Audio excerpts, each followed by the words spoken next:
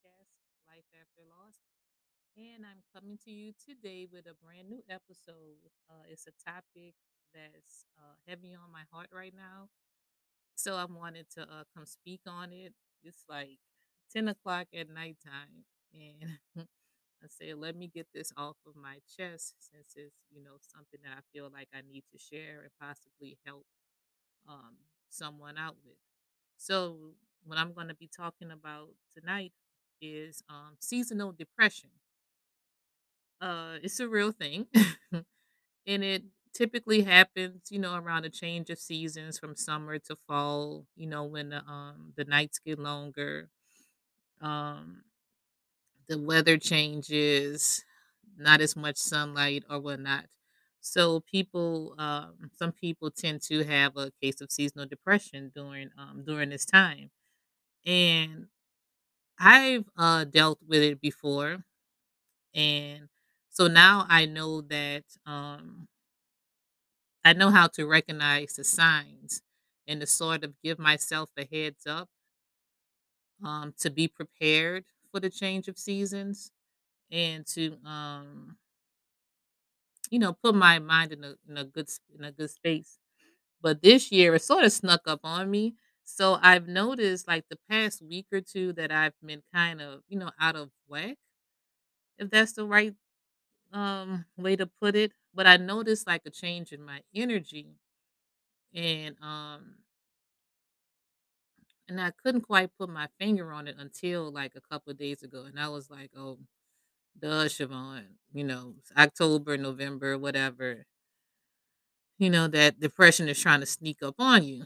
So I was like, okay, so I gotta, get my game plan together and do the things that help get me through these winter months and these fall months. So I just wanted to come on and give you guys some tips that help get me through it.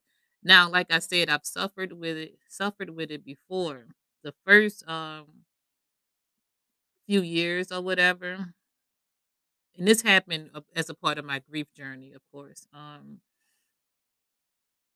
I didn't know what it was, and I couldn't see it for what it was. So it took like a lot of trial and error, a lot of recognizing and being in tune with myself to recognize that, hey, and a lot of research, of course, and therapy, of course, because one thing about me, I'm going to research if I feel something is off. I'm going to go and figure out what's going on. And then once I get that information, once I get that diagnosis, whatever it could be, that bit of information or just a little enlightenment, I go all in. I'm like, okay, how can I prevent myself or others from experiencing whatever it may be, right?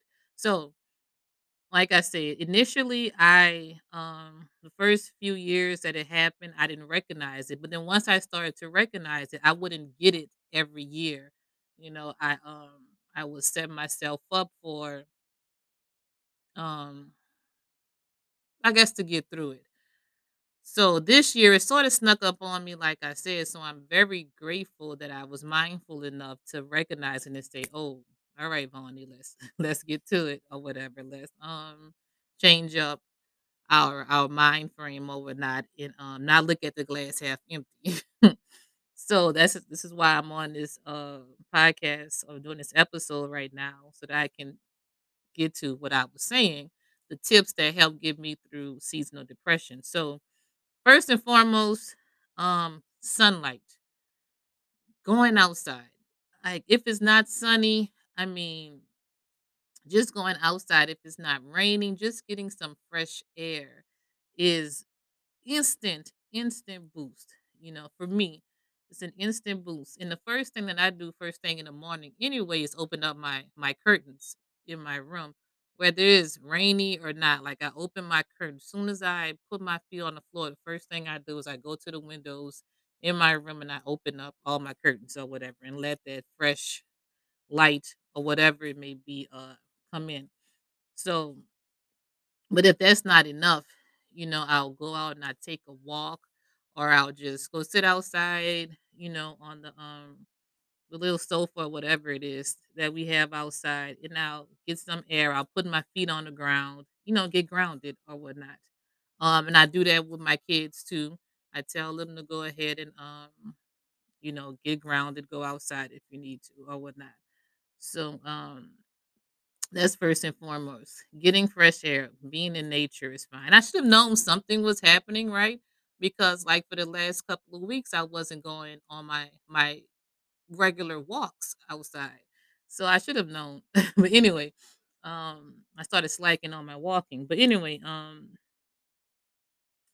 that another thing that I do is I journal. And I was slipping on that too. I wasn't journaling as much either. So I journal. I let all that come to the forefront, whatever is on my heart.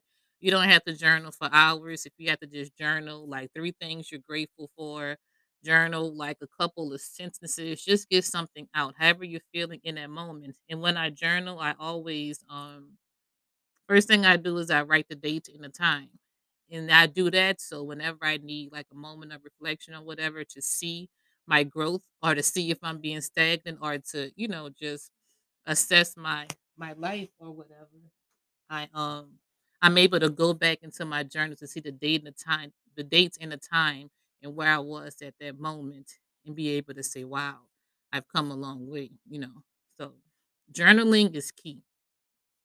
Journaling is so is important. Anybody who knows me, my friends, anybody they know that I'm journal, child, journal. That's what I do. I get them journals. It is what it is. Like we gonna write out these things. Right, big with my kids. I tell them to journal. Um, yeah. So that's huge. That's very good. I actually went to Ross the other day, and they always have cute journals, and they're very inexpensive too. Cute journals. Sometimes they. This one I got actually was like a I guess you call a guided journal, and it had prompts for what you're grateful for, set an intention for the day, and something else on it. And it was only like $3.99, I believe. So they usually have a very good selection. That's where I like to go to get my journals and my planners from Ross. So yeah, there's that part. And sometimes at Hobby Lobby, I've actually gotten quite a few nice journals from Hobby Lobby too when they were on sale. So yeah, journaling is key. Another thing that gets me through seasonal depression or just through life in general is meditation. Um man. Listen, if when I don't when I go a while without meditating, like it does not sit well with my spirit, and I can tell. So meditation is like, oh my god, it keeps me so grounded. It's a lifesaver. It has been definitely a lifesaver for me. And at first, meditation was kind of intimidating because I was putting too many rules to it, right? Like, oh, I have to meditate for this long. Or, oh, my eyes should be closed. And oh, if I'm not sitting in lotus position with my fingers and my touching each other in a certain position, it's not right, right? But once I let go all of the rules that I thought was associated with meditation, it's just so clear. And it comes to me like effortlessly now. And I meditate when I walk, cause like, when you don't have to necessarily be sitting down or laying down with your eyes closed to meditate. Meditating is just about being in the present moment and taking time to be with yourself, be with your thoughts, and to not focus on the outside world at that moment. Like I tell my son, my 14-year-old, uh, meditate in your environment. So if you're outside playing basketball or whatnot and you shooting hoops, that's your peace. That's a form of meditation for you because you're in the zone. You don't see anyone else around you. You're just in your zone and you're at peace. That's your form of meditation. That's how you meditate. So once I got rid of stigmas and everything surrounding that, life changing. Telling you, like, and you don't set a time period. Don't feel as though you have to meditate for 15, 20 minutes or an hour for it to be effective. Listen, a couple of minutes will do. You'll be surprised how a couple of minutes can really change your trajectory and everything, and you'll be on like a higher frequency. Um, so that was the third thing I believe. There's so many things I can tell y'all, so I may do a part two, but I'm just speaking off of the top of my head right now because so yeah, so I'll share one more thing, and like I said, I'll probably do another part to it. So the fourth thing, and these things aren't in order, so keep that in mind. Is that I reach out to people who I trust and who I know are not judgmental and who I can be vulnerable with and let them know that hey, I'm having a rough time or whatnot. Pray for me and that helps out a lot too because I've learned that keeping things in is not healthy and I don't want to um harbor any feelings or emotions and then those feelings or emotions turn into something, more serious down the line. So I've learned to honor my emotions and my feelings and have trusted individuals who I feel safe with because that's key, right? You want to be able to feel safe and when you open it up to someone. So I have some trusted individuals who I can call on and say, "Hey, man, it's just I need prayer." And man, that helps out a lot because it's not staying in. And of course, before I call these people or before I text whatever, I've always check in with them to make sure that they're okay and that they're in a good space to hear that, hey, I'm not feeling okay. So that that's life changing as well. Being able to be emotionally mature and know that you're human and have grace with yourself and know that every day is not going to be the best day, but it's still a good day because you're breathing, right? Because you're living, right? And if you can't find the good in something in that moment, um, go back to your journal, that journal, or just fine. Just try to seek the good in anything, even if you just have to look outside and see a bird flying. That's a symbolization of life, so that's beautiful. But anyway, find you someone or someone's who you can be open with and safe with and let them know that you're having a hard time or that your energy is off or you're feeling, low or down so that they can pray with you, they can cover you, they can intercede for you, whatever the case may be. And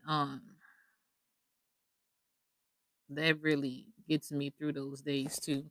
And it's good to have people who understand because even I've noticed too that with like certain people, like when the dates come up, especially for the holiday season, because in December, it's my mom's birthday, it's Christmas, it's her transition date, it's New Year's Eve, it's like back to back to back, right? So I have, family, of course, and a couple of trusted friends who will, check in on me during those times. And so that means a lot more than they will probably ever know or understand, but it means a lot.